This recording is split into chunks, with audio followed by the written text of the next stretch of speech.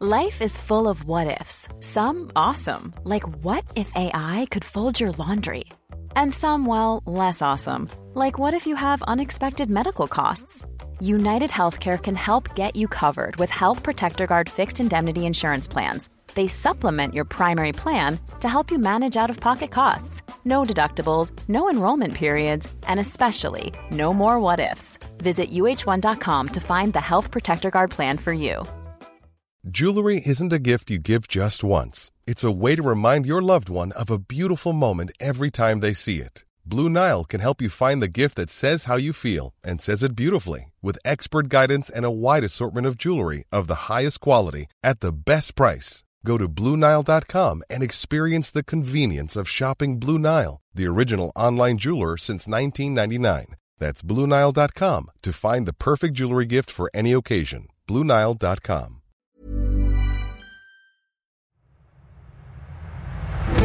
Welcome to this episode of Gone Medieval from History Hit. I'm Matt Lewis.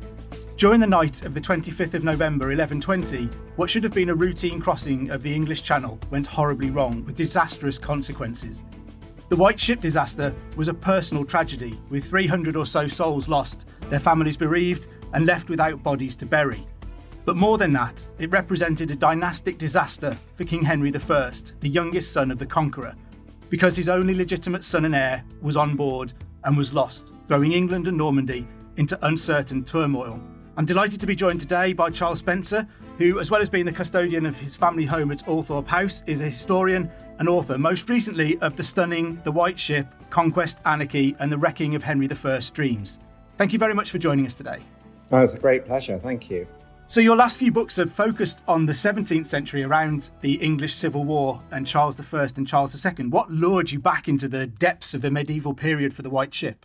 Yes, well, I'm a narrative historian, not an academic one, so I look for really fascinating tales from the past, particularly ones that can illuminate an age. So I didn't really have a set criteria for the 17th century lot, that they just fed one on from the other. I did one on the early 18th century, actually, and the Battle of Blenheim, and then 3 on the English Civil War, which just fed from one to the next. My main passion when I was reading history at Oxford was medieval.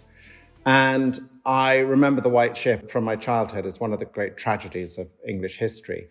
And when I spotted that the 900th anniversary was coming up a few months ago, it seemed the perfect excuse to put this book out there and try and connect people with my passion, which is these stories that I think have been sadly and wrongly forgotten, and breathing new life into them. I think this is definitely one of those stories, but it must be quite frustrating coming back into this realm of the medieval history where everybody is called the same thing. There's a very small number of names that are recycled and reused over and over again, which makes it difficult to tell the story sometimes, doesn't it? It really does. I mean, there are so many Matildas in this book, but they all have to be in there. I have gone with Mathilde for the Princess of Boulogne, just to try and differentiate her from the others.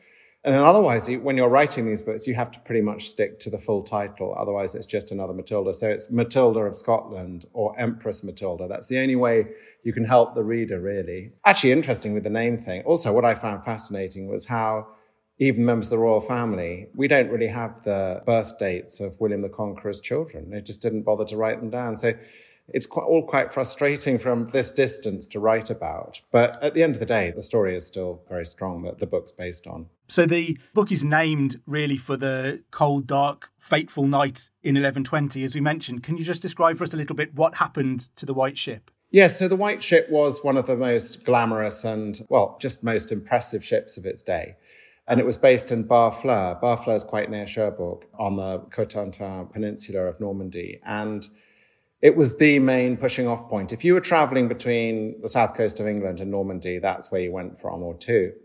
And Henry I, who, as you mentioned in your introduction, was the fourth son, the youngest son of William the Conqueror, but who had seized the throne when William Rufus was killed in a hunting accident in 1100. He turned out over the next 20 years to be a surprisingly powerful and impressive medieval monarch. Not a particularly nice man, but you didn't want to be that if you wanted to stay on your throne. I think the two things tie together quite well, don't they? It's hard to be considered by your peers a good king and be a nice person.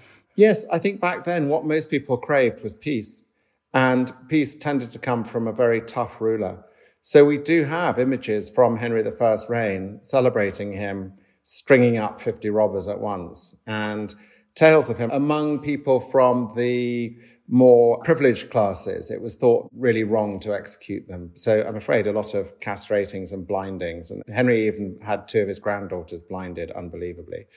So we are dealing with a very cruel but effective monarch, one who set up an incredibly successful bureaucracy to govern England and Normandy with, set up the Exchequer, which of course still controls British finances today. One of his other main jobs, he had 2 really. One was to provide an heir to settle the dynasty, which he did. And then secondly, he had defeated repeatedly the French in battle. He was up against this wonderful contemporary of his called Louis the Fat, who he soundly beat in 1119. So in 1120, he arrives, Henry, with the head of his court and army. They arrive at Barfleur, ready to return to England in triumph. And when they get there, the king already has his arrangements for returning across the Channel. But a man steps forward and says that it had been his father's privilege in 1066 to be captain of the flagship from Barfleur that had taken William the Conqueror to conquer England. And it would be this man's great privilege to have the king on board while returning to England in such triumph after beating the French. Henry, being a pragmatist, said no, he'd already made his arrangements, he was going to stick with them. But he did note how glorious the white ship was. And it was something really, we had to remember, Matt, it was a really big ship because Bayeux Tapestry was pretty accurate on most of the details. And we see that the larger invasion ships of William the Conqueror had 16 oarsmen. The white ship had 50. So it was a really massive bit of kit. And although Henry turned down the opportunity to travel back to England in it, he said it would be fun for his son, his one legitimate male son, William Atheling. Atheling's rather like Prince of Wales now. It means the designated heir. For him to return with, turns out, 300 of the most important people in England and France, including other natural children of Henry I. They decided, this younger crowd, rather glamorous crowd with Prince William Atheling, they settled in for an evening of debauchery in the cold, late November air, while the king progressed in his stately way back to Southampton in an earlier ship. And by the time they pushed off that night, around midnight, everyone was rip-roaringly drunk, including the crew. This was the crucial mistake. And although it was a flat night and there was really not much wrong with it, the combination of everyone being drunk and then the cry going up suddenly that, oh, we must try and beat the king back to England, even though he had a few hours head start. The oarsmen bent their backs. The captain dropped the sail too soon. And they went into one of the great obstacles outside Barfleur, which is called the Keyburth Rock. It's invisible at high tide, but everyone knew where it was, you know. They miscalculated the speed of the vessel. It hit at high speed, this giant rock. And people panicked, you know, it was cold, it was miserable, they were in the middle of nowhere, and they couldn't swim. So they cascaded into the channel and died either of cold water shock, really, or hypothermia, or drowned. None of them could swim. I think we forget swimming wasn't really something that people indulged with in the medieval period, was it? It wasn't considered a sport or anything like that. It wasn't a skill that people learned. That's absolutely correct. The only people I could find who knew how to swim did so professionally in terms of maybe diving for snagged nets or whatever. People around ports and harbours might have had a bit of knowledge of this. But it was not a leisure time activity. People were terrified of the sea. I was most interested in that, actually, looking at the documents from the time, you know, the poetry and the literature. People were amazed by the scale of the sea and the way that it had so many moods. But overall, it was terror. And actually, an interesting point, that before they set off in the White Ship, because it was such an important vessel, a delegation of monks had come to bless it before its voyage, to give it God's protection. But the drunken passengers on board chased the monks away. And when the monks who recorded the disaster that ensued went back to it to find a reason as to why it had happened, because in those days everything went back to God, they said that God had felt insulted and that's why he had allowed this disaster to happen. So, yeah, they pushed off and hit the rock and none of them able to swim. We know that there was a small lifeboat on board and that the Prince William was bundled into it. And he was being rowed to safety. This all happened only a mile off the shore of Normandy. And people did hear the screams for help, but they misinterpreted them. They thought that the party on board the White Ship had just gone up a notch. And so they didn't take it seriously. But above the wails of those who were about to drown, Prince William heard one of his sisters, the Countess of Perche, call out and A, beg for help, and B, tell him what a failure of a man he was for leaving her to die. So William ordered the little boat to turn around. And of course, when people who were drowning in the water saw it, they latched onto the side, and there were so many of them that they took it and the prince down, and he drowned. And we know this actually because the one man who survived the disaster was probably the lowliest born passenger on board, Barreau the butcher from Rouen, who had pursued aristocratic debtors on board because he thought he might not see them again. And luckily, he was dressed differently to the nobility on board, because whereas they had silks and animal furs, he actually had goatskin and sheepskin as his tunic.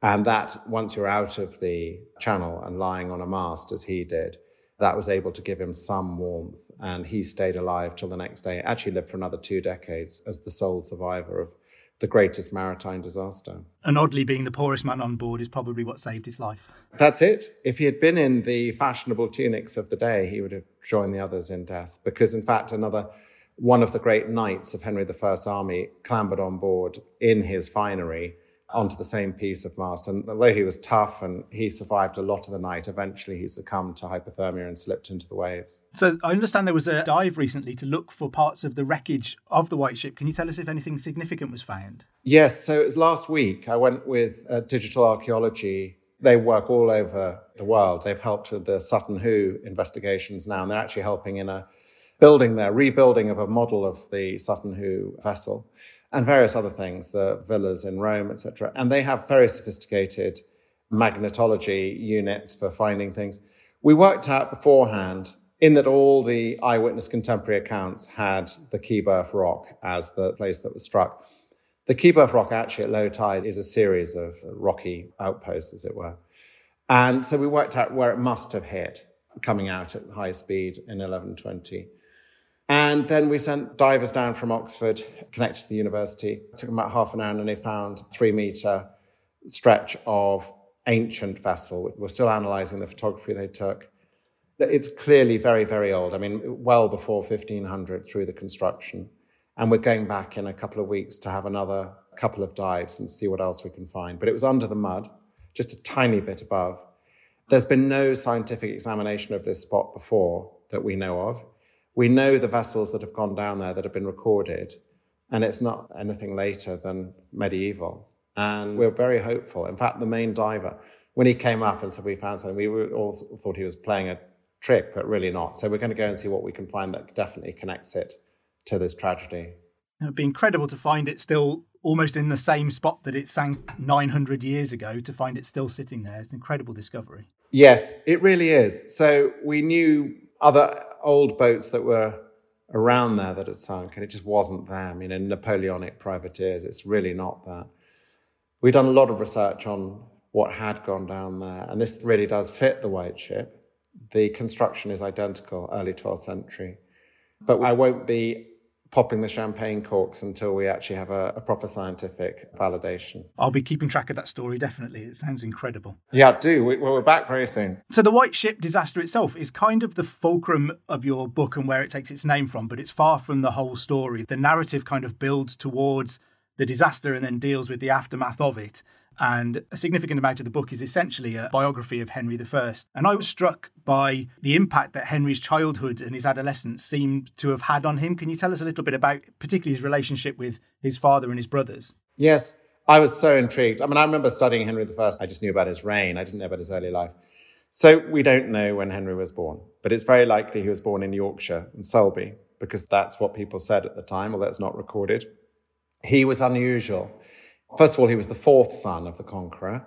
I was only aware of 2 others until I studied this book, but there was another one called Richard who died in the very dangerous game of deer hunting. It took 2 of the Conqueror's sons in the New Forest. And then you had an elder son called Robert Curthose, the eldest of the 4, who had a complicated relationship with the Conqueror. And this is important because the Conqueror actually had a civil war with his eldest son for quite a number of years. And when he died, when he was mortally wounded in a raid on horseback, William by this stage had become really morbidly obese, actually, and the pommel on the front of his saddle punctured the innards of his stomach, and he hemorrhaged slowly to death. During his time essentially lying in a hospice, waiting to die, he was attended by Henry, his youngest son, as I've mentioned. And at this point, you see, actually it comes up again and again in this book, the self-interest of the aristocracy. Many of the great families of Normandy had estates in England. It was very complicated. You wanted everything clear-cut because you wanted to be able to get on with your power and money. And they persuaded the ailing Duke of Normandy, William, that, okay, he could do what he wanted with England because he had won it, but it was his duty to leave Normandy to his eldest son. There wasn't actually primogeniture there, but this was what they persuaded him to do. And William agreed to that, but he insisted on giving England to his favourite son, which was William Rufus. And I think that was because not only did he like William Rufus, but he was a sort of rough, tough soldier, and he had the best chance of clinging on to the recently acquired prize of England. And then William gave the bad news to Henry, I'm just giving you some money. It was quite a lot of money, but it was just money at a time when status and land was everything. And there was a possibility that Henry had actually only been marked out for a life in the church. And that's why he's known as Henry Beauclerk by historians, and that's referencing his literacy. Semi-literacy, actually. He could read, but he couldn't write. So Henry's left with silver, and he's very open about it and says, well, that's a bit disappointing. And his father allegedly, you always have to take the utterances of monks as rather backward watching. You know, they wrote a lot later. But apparently William the Conqueror said, don't worry, my son, one day you'll be greater than both your elder brothers. Well, certainly that wasn't the case after William died. Robert Curthose and William Rufus basically tricked their youngest brother out of his inheritance because he did go on with that money to buy a chunk of West Normandy, and including Mont Saint-Michel. But it was all a disaster, and they tricked him. So they decided, really, that their youngest brother, everyone underestimated Henry I as a young man is the key. And as soon as he had acquired his own land and status, the two elder brothers conspired to take it off him. And so they did. They besieged him at Mont Saint-Michel, which was his final defensive point, and they got him, put him in prison. They treated him abysmally for years. But, do you know, he was quite a good soldier. There was a period where he went into exile. He came out of France as a changed man. We just don't know what happened to him in there, but he was tough and he was ready to be more ruthless. And really, the moment he springs into life in our history is being in the hunting field in the New Forest in early August 1100. And he's in the party where his brother, William Rufus, has had nightmares. He's had a very, very difficult relationship with the medieval church, particularly the man who became Saint Anselm, Archbishop of Canterbury.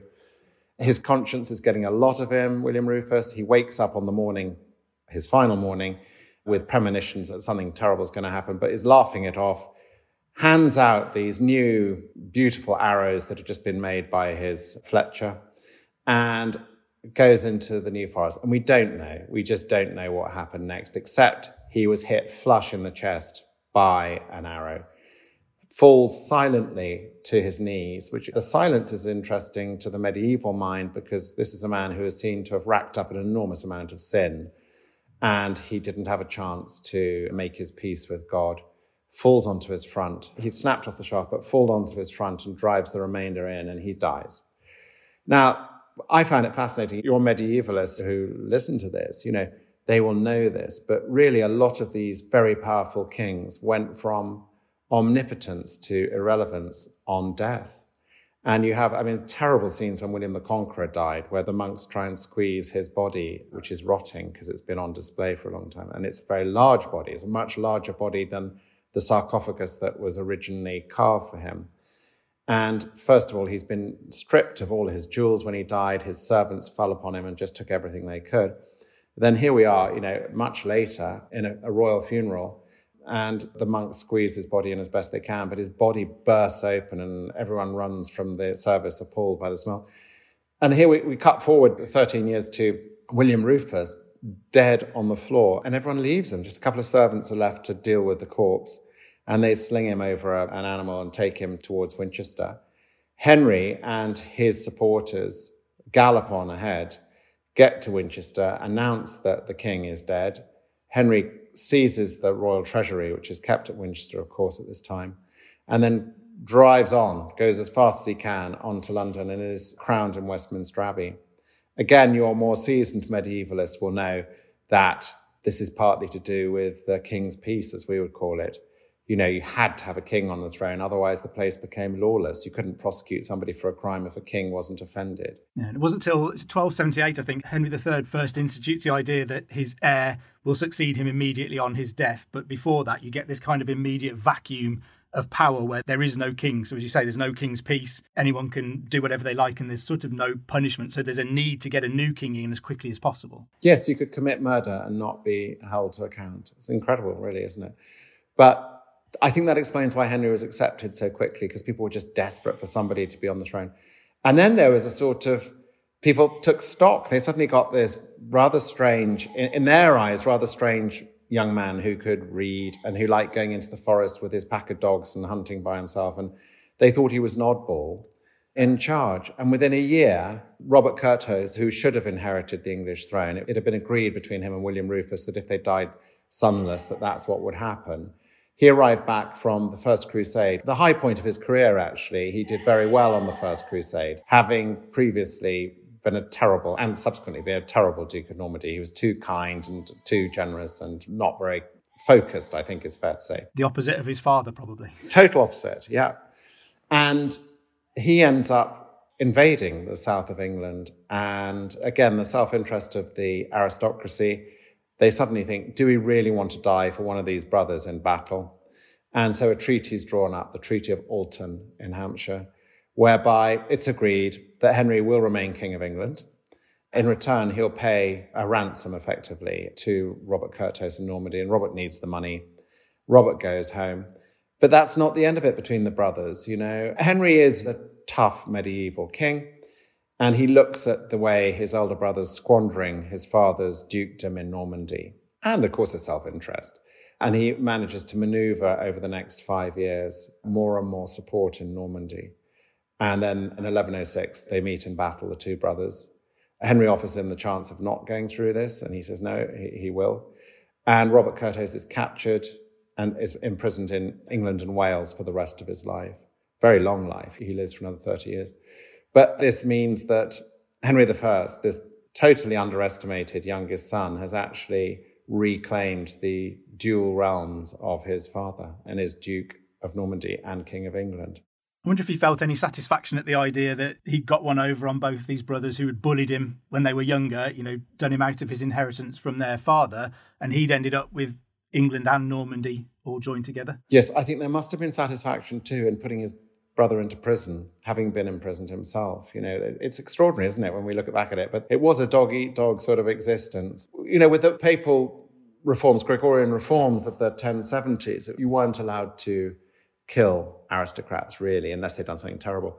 So imprisonment and maiming were the main ways to go. Actually, Robert Curthose, from the little we know about his imprisonment for the next 3 or so decades, he seems to have quite enjoyed not having the responsibility, and we have him learning Welsh when he's in prison in Pembroke and then writing poetry, and maybe he just wasn't cut out for strong leadership in the real world.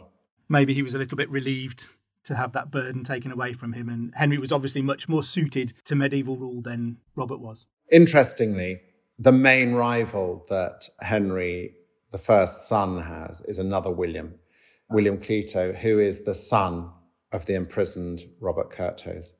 And he has all of the necessary qualities for a medieval monarch, that there is a sort of echo here of William the Conqueror, a very fine soldier, very charming, persuasive, interesting figure, found it easy to persuade allies to support him. And that's really the tussle which seems to have come to an end when finally Henry I beats the French in battle in 1119. It looks like they have to put away William Clito, the claimant to the throne, to the dukedom. They have to say they're not going to support him. So it is a very key moment, in Anglo-French Norman relationships. And that's why it's a double blow when the White Ship happens, because everything had been resolved so successfully up until that point. Just at the height of Henry's powers.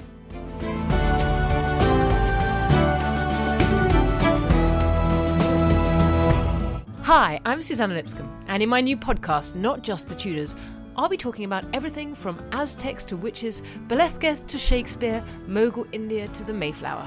Not, in other words, just the Tudors, but most definitely also the Tudors. Subscribe to Not Just the Tudors from History Hit, wherever you get your podcasts. A lot can happen in 3 years, like a chatbot may be your new best friend. But what won't change? Needing health insurance. United Healthcare Tri-Term Medical Plans, underwritten by Golden Rule Insurance Company, offer flexible, budget-friendly coverage that lasts nearly 3 years in some states. Learn more at uh1.com. When you're ready to pop the question, the last thing you want to do is second-guess the ring. At BlueNile.com, you can design a one-of-a-kind ring with the ease and convenience of shopping online. Choose your diamond and setting. When you find the one, you'll get it delivered right to your door. Go to BlueNile.com and use promo code LISTEN to get $50 off your purchase of $500 or more. That's code LISTEN at BlueNile.com for $50 off your purchase. BlueNile.com, code LISTEN. Many of us have those stubborn pounds that seem impossible to lose, no matter how good we eat or how hard we work out. My solution is PlushCare. PlushCare is a leading telehealth provider with doctors who are there for you day and night to partner with you in your weight loss journey. They can prescribe FDA-approved weight loss medications like Wegovy and Zepbound for those who qualify. Plus, they accept most insurance plans. To get started, visit plushcare.com/weightloss. That's plushcare.com/weightloss.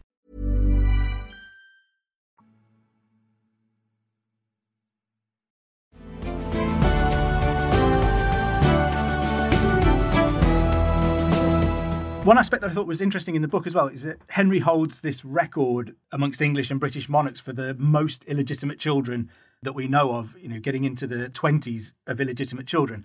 But he had only 2 legitimate children, so his daughter Matilda, who we know as Empress Matilda, and his son William Etheling, who we mentioned. Do you think in any way Henry's own experience as a young man with his older brothers perhaps played into his idea to only have one son? Do you think that was a conscious decision maybe to avoid the kind of trouble that he'd faced? I genuinely think that, on no evidence, but it just makes sense. The 3 brothers had been at each other's throats the whole time. I didn't go into all of that, but Robert Curthose and William Rufus were constantly at each other. I think the only time they were on the same side, really, was when they were against Henry, wasn't it? That's right. They ganged up on Henry, but otherwise they were tearing each other apart as well. And using Henry as an ally against each other. So the whole thing was a total mess. And I'm sure that had an impact. Another reason was that Henry married Matilda of Scotland, and she came from a background of religion. She had hidden in a convent away from marauding Norman knights as a young girl. There was a strong suspicion that she had intended to take holy orders, and this was thought to be a reason for her having tragedy in her life, that she had spited God by effectively dumping him to become queen. And although they married, the contemporary chroniclers say they married as a love match. It was a very convenient match, because Henry, the Norman conqueror, well, his family being Norman conquerors, was connecting through Matilda of Scotland with the ancient line of Alfred the Great. So maybe there was love or maybe there wasn't, but it seems to have run out. I'm sure Henry running around all his mistresses didn't help the marriage to settle, but it's quite clear that after the son, William Etheling, was born, I think Matilda, the Queen, felt she had done her duty and lived a parallel life to the king. Essentially, she started a salon in her palace of good works, hospitals for lepers, etc., who she tended herself, actually, much to the astonishment of her brother, who had become King David of Scotland. She would tend the leprous wounds of people and even kiss them. She was thought fairly saintly, and I think she'd had enough of the royal marital bed, and so that was another reason why there weren't any more sons. And so Henry, in the White Ship disaster, loses his only legitimate son and heir. And this is obviously a dynastic crisis for Henry. So what was his response to this? How did he set about trying to rebuild what he'd lost that night? Very, very soon after that, he had already been widowed by this stage. A couple of years earlier, he'd lost his wife. He decided to remarry. Now, the marriage might have been in prospect anyway, we think. It was to a woman called Adeliza of Louvain, also considered very beautiful, known as the Fair Maid of Brabant. And she was very young, and everyone hoped, this is a very basic bit of bargaining, but hopefully she was young and fertile and there'd be another male heir. We don't know what went wrong. She was certainly kept around the king for a very long time, but there was no other child. And we know that's nothing to do with her, because she later remarried and had half a dozen children, actually, with her second husband. Was it some form of impotence or disease or whatever? Who knows? But there were no other children. And Henry was already in his 50s when he married this young girl. Fair old age for that time. And after a few years, it became clear that there probably was a problem in providing another heir. And at that stage, Empress Matilda, his elder child and the only other legitimate heiress, was brought forward. And she had been widowed. She had married the Roman emperor, what we would later call the Holy Roman Emperor, which was a great coup for Henry to marry his daughter to somebody so powerful. But he died. He was another Henry. He died of cancer. So Henry I realized that his greatest hope was bringing Empress Matilda back into the marriage market. And he persuaded her, much against her will, actually on the 17th of June, way back, to marry a very eligible but not very powerful young man, Geoffrey of Anjou. And Geoffrey was a Plantagenet. Poor Empress Matilda found this quite an impossible match. First of all, he was 11 years younger than her. He was 15. On the plus side, I suppose, he was renowned for being very good looking. But again, on the downside, he was a count and she was an empress. This was a downgrade of massive proportion in her eyes. And she would continue to call herself empress, of course, for the rest of her days, or queen of the Romans as well. But essentially, it was a very unhappy marriage, very fiery. The Plantagenets were known for their very bad temper. They were considered to be descended from the devil. And we know of appalling episodes of bad temper, including in Henry II, who was the product of this marriage of Empress Matilda and Geoffrey Plantagenet. He was very jealous of other people being complimented. And later, as King of England, Henry II heard a compliment of the King of Scotland, which made him so angry that he started chewing his mattress. So the Plantagenet marriage, which kicked off a dynasty that lasted on the English throne for over 300 years, started with a very odd marriage between a young teenage hothead and a rather unhappy empress. And Henry's answer to his dynastic issue then is to try and encourage people to swear this oath of loyalty to Matilda, Empress Matilda, to recognise her after his death. But he must have realised that that was difficult. I think there's an obvious other candidate in William Clito, the son of Robert Curthose, who we mentioned a little bit earlier. Do you think Henry ever countenanced allowing William Clito to be his heir? Would seem to have solved one of the problems of female rule, although it might have brought other problems with it. You're right that Henry identified his daughter Empress Matilda succeeding as a problem, but he was absolutely determined on it.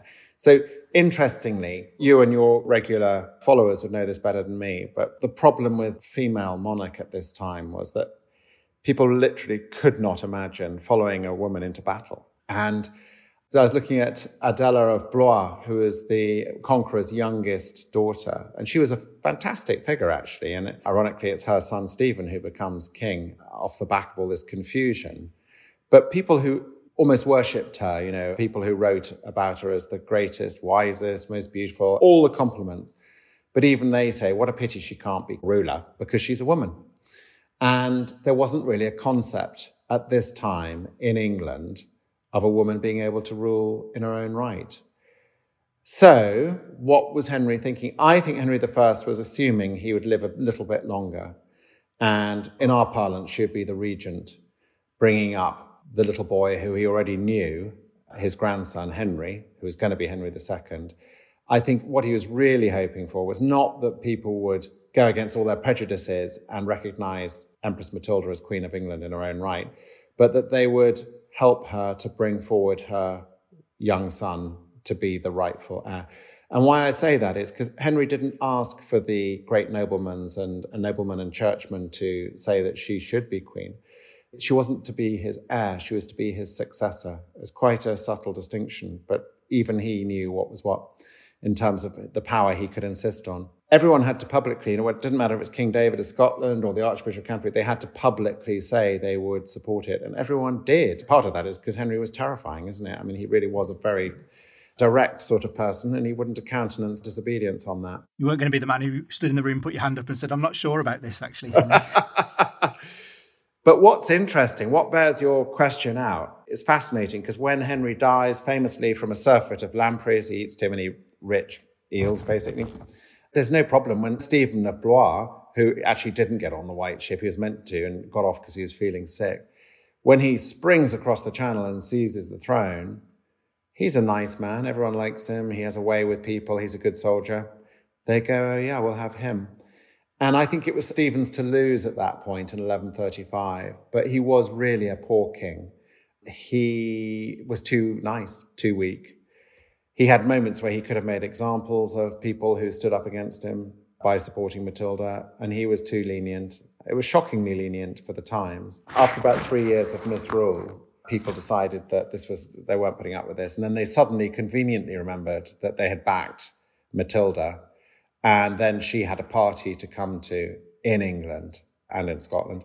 In 1138, she landed at Arundel Castle with a considerable force of cavalry and an able general, her half-brother, Robert of Gloucester, who was sadly out of the running as an heir because he was illegitimate. But you can see a lot of William the Conqueror and Henry I in that man. He was very dramatic, but just not possible.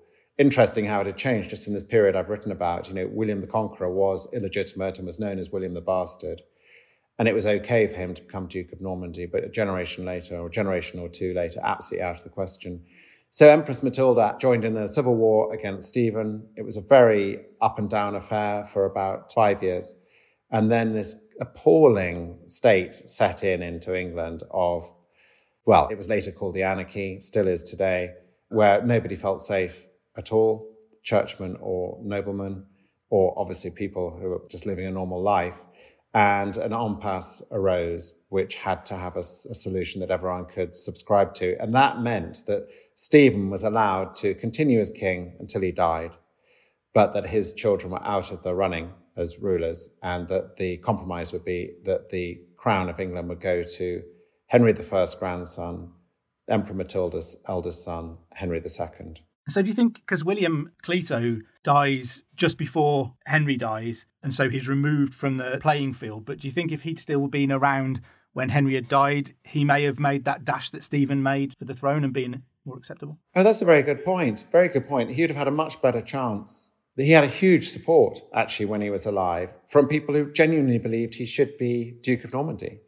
So I think it would have been very easy for William Clito, if he's still alive, to have got Normandy. I don't think he would have got England, though. It would have been a separate inheritance. One of the problems everyone had at this stage, unless they were as tough as William the Conqueror or Henry I, was ruling both places at once. It was impossible. I mean, I was fascinated by how, because Henry I was very effective at settling England, how much time he then had to spend in Normandy, because he was up against an alliance of the French with maybe the Angevins or the Flemish, or there wasn't really anyone in what we call France who was happy to see Normandy ruled by the King of England. It was too much. England had such huge wealth, and Normandy had this very gritty reputation for fighting. It was something that the French king wanted to stamp out at any cost. I remember reading, I think it was Audric Vitalis at one point talks about Normandy only ever being happy when it's fighting, and if nobody's invading it, then they'll happily tear themselves apart.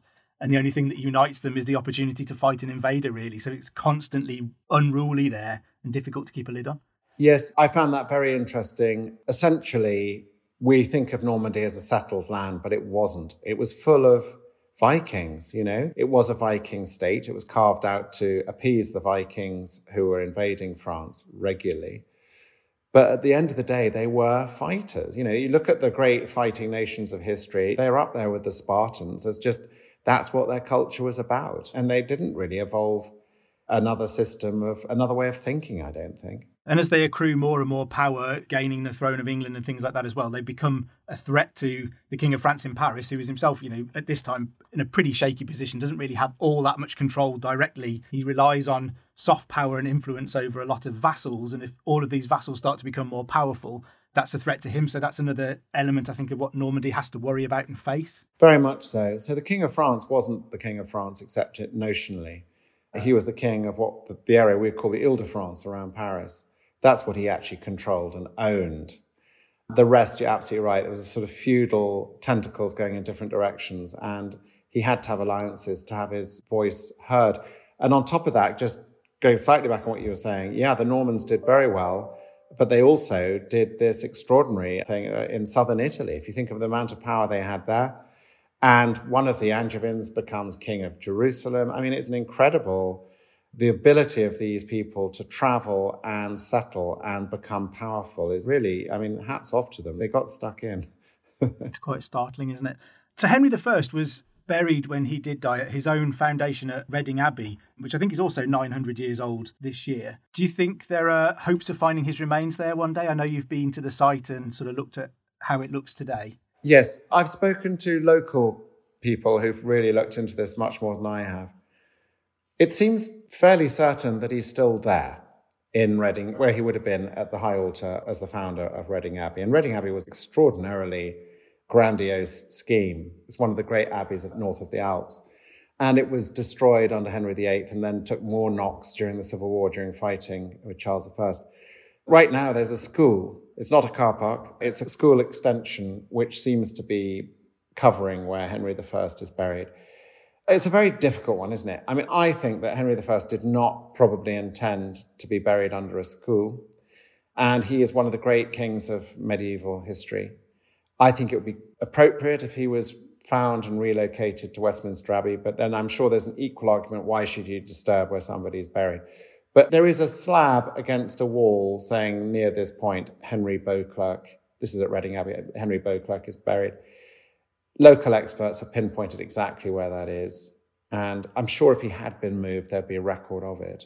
There is none. So I think it's very likely that he is still there. But I love Reading Abbey. It's very haunting for any of your followers who haven't been there. These huge broken walls, you still get a sense of the scale of it, even though it's been open to the element for 400 or 500 years. A wonderful place. And I guess the discovery of Richard III's remains mean that these things are possible, however unlikely. There were all sorts of stories that Richard was no longer where he was. So I guess as long as we know he might be there, there's always a chance that we may be able to find his grave one day. I think it'd be wonderful. I really do think he should be in Westminster Abbey, but obviously that's just my opinion. And just to end on a kind of impossible question for you to answer, how different do you think the remainder of the 12th century might have been if William Etheling hadn't gone down with the White Ship? Well, I think there'd have been two major results. So I think I'm going slightly further than you've just set me. I don't think there would have been an 100 Years' War because we had just been bound up in English and Norman politics. It was the huge wealth and power of the Angevin Empire that brought us into conflict with so much. And I think you can go even further and question when the Reformation would have hit England if we hadn't had, again, this sort of influence. There's a very great possibility that the Reformation would have happened at a different time. I think those are the big ones, both the biggest foreign policy, which obviously had a huge impact at home, would have happened. And then you look at the things that wouldn't have happened. I don't think, well, obviously it could have come in another form, but you wouldn't have got Magna Carta. And the characters, think of that. You wouldn't have Richard the Lionheart and things. It's very easy to think, oh my God, history would have been all the poorer, but it wouldn't. It would have just been very different. Yeah, it would have just taken a very different course. And I suspect there would have been other characters to replace those that we do know. They're always there to be found. I think what's sad for me as a history writer is how short William the Conqueror's Norman dynasty was actually because of the White Ship. It staggered on for a couple of decades, but it was done. And in a way, I find that genetic pool so interesting. You look at those people from that. Of course, Henry II is descended from William the Conqueror, but there's something very Angevin about him. He's not Norman and he's not English. He's very much his father's son, I think, wasn't he, in his outlook? He really is, yeah. Absolutely the same. And that Angevin streak is there. Look at the trouble Henry II had with his sons as well. It's really there. Are you able to tell us what you're working on next? I'm doing something on the 20th century, a bit of modern history. So that does rather prove the point we were talking about earlier. I don't have a period, but I like stories. So that's what I'm on next. But I hope we could talk about it, but not on a medieval podcast. I have to start another podcast just to get you back and talk about that in the future. Thank you so much for joining us. That's been really interesting and really enlightening. I can't recommend The White Ship, Conquest, Anarchy and the Wrecking of Henry I's Dreams highly enough. It really is a gripping, thrilling and lurching ride through a critical moment in history. And it's so beautifully told as well. Don't forget to subscribe to Gone Medieval wherever you get your podcasts and tell all your friends and family that you've gone medieval. I would just like to give a quick mention to the Not Just the Tudors podcast with Susanna Lipscomb, also from History Hit. There's a great episode on there about Louis XIV and his mistresses, which fits nicely with Henry I and his own little horde of illegitimate children. But I better let you go. I've been Matt Lewis and we've just gone medieval with History Hit.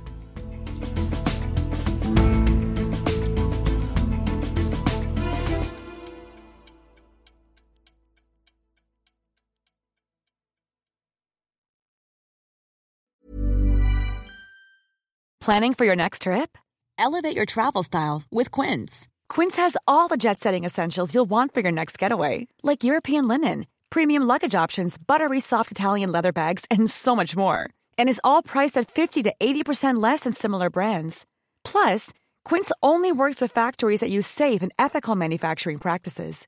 Pack your bags with high-quality essentials you'll be wearing for vacations to come with Quince. Go to quince.com/pack for free shipping and 365-day returns.